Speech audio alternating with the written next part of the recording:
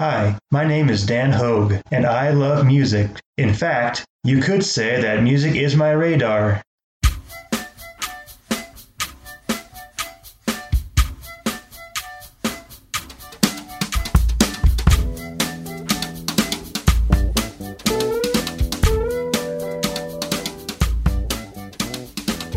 Hey there, everyone. Welcome back to Music is My Radar, a podcast for music lovers near and far. Here we are in day 25 of the 30-day song challenge. 7 more of these to go. I know it's April, but I'm going to do the bonus 31-day episode because I can. Well, today's prompt is a little bit of a downer. A song you like by an artist no longer living. Well, considering a lot of my music is from people back in the day, there's a very good percentage of them that have passed on already. It might come as a surprise, but I didn't have trouble narrowing down the artist I wanted to talk about today. Yes, I'm highlighting the late, great Tom Petty. The song I chose isn't my all-time favorite of his, probably top 10, not quite top 5, but here's his 1985 single, Don't Come Around Here No More. Don't come around here no more. Don't come around here no more. Whatever you're looking for. Hey! Don't come around here no more. I'm giving up. Stop.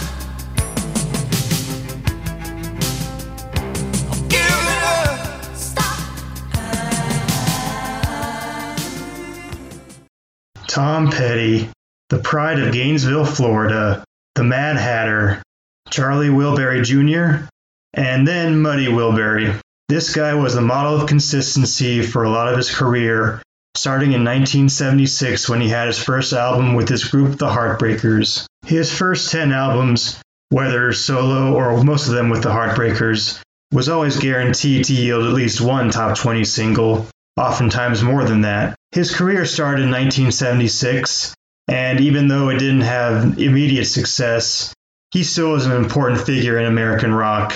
He was on the scene the same time as the punk movement. While I don't think he set out with the goal of bringing rock and roll back after all those excesses of the 70s with glam rock and prog rock, I think he found his audience with just that kind of people.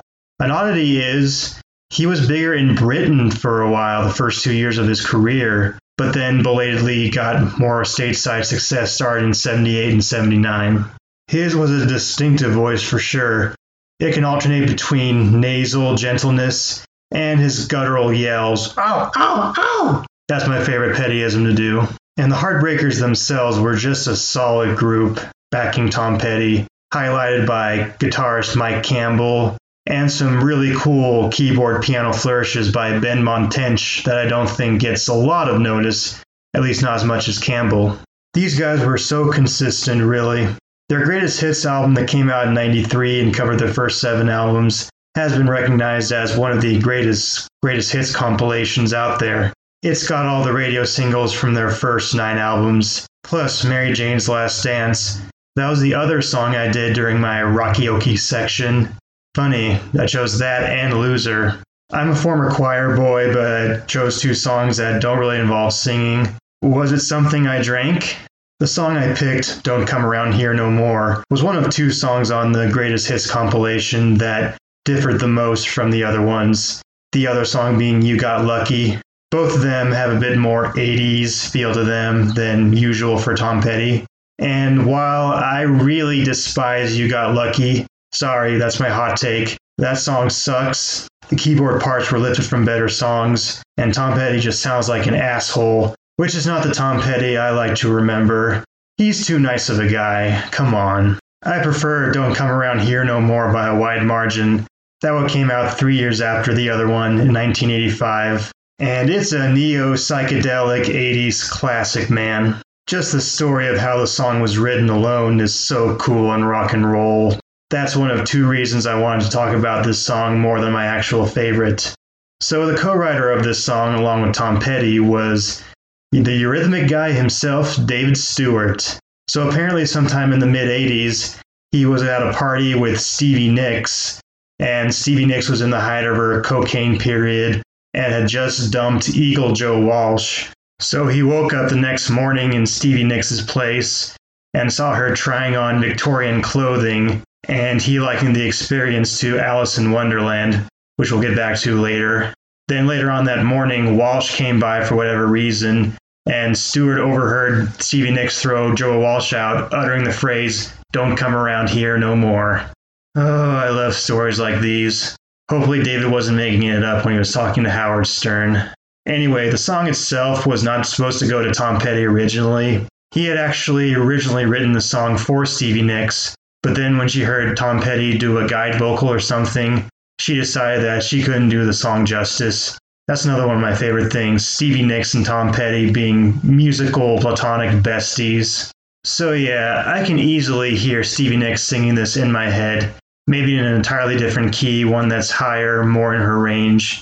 I can almost imagine fellow Eurythmic Annie Lennox singing this song too. Maybe not quite in the same arrangement, but she would totally fit the protagonist's point of view in this song. A strong woman telling off a lover, telling him, "Don't come around here no more, dude." Anyway, well, I guess it does stick out as a sore thumb in Tom Petty's catalog. I love the hell out of it anyways. He really relishes some of the words in this song, especially in the last verse. And when the song shifts from that mid-tempo, neo-psychedelic sitar thing for most of the song into a totally rockin' finale where the Heartbreakers finally show up, it's just the coolest thing. And then Tom Petty sees it out with his traditional yelps. But enough about the song itself. Let's talk about that music video. Yep, that's the second reason I went with this song. That music video is one of my all-time favorites. It's a trip, man. So here's where the Alice in Wonderland thing comes back into play. The whole video is based on Alice, the character, in this weird wonderland. And actually, the first character she meets, the guy playing the sitar, smoking a hookah, is Dave Stewart himself. Yeah, he's like Jeff Lynne without the long hair. As she encounters all these crazy Alice in Wonderland-like things like stuff shape-shifting or growing smaller and larger, Tom Petty is the central character, playing the Mad Hatter. That's why I've always called him the Mad Hatter. Plus, much like he kind of relishes parts of the song, he totally hams up playing the Mad Hatter. So many classic smirking expressions, just his demeanor the whole time. And the final two mishaps to the Alice character, first shrinking down into a teacup 4 years before Honey, I Shrunk the Kids. Thanks for the ripoff, Rick Moranis. And then the final scene, she comes to, and during that rocking coda, her body is taking on the form of a cake, and Tom Petty and his fellow Heartbreakers eat up. I think I was probably 10 or 11 when I first saw that video, and that kind of stuff sticks with you. If you haven't seen the video, go find this on YouTube after this podcast. It's a trip and a half. There are quite a few honorable mentions in the Tom Petty catalog I could have talked about.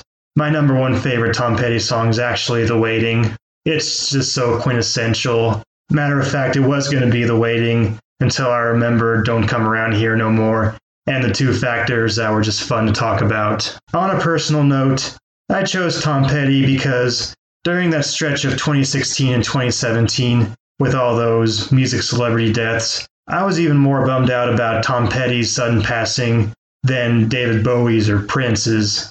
The reason for that is it was very unlikely that I'd be able to see a David Bowie or a Prince show come around little old Boise.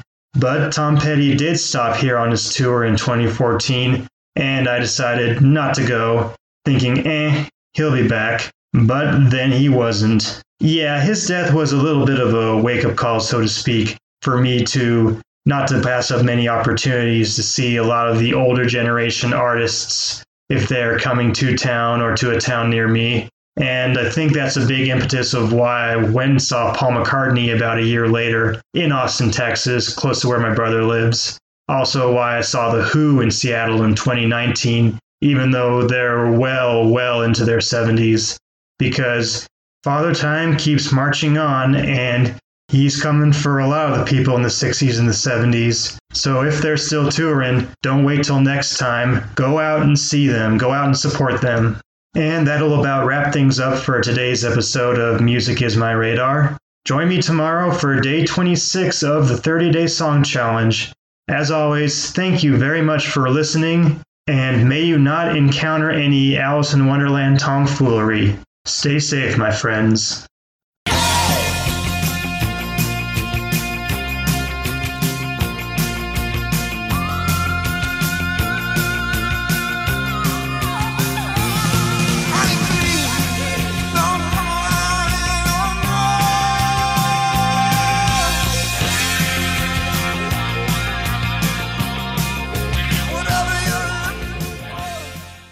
Music is My Radar is a podcast centered around music commentary and reviews. As such, all of the rights of the music samples provided in each episode remain property of their respective copyright holders.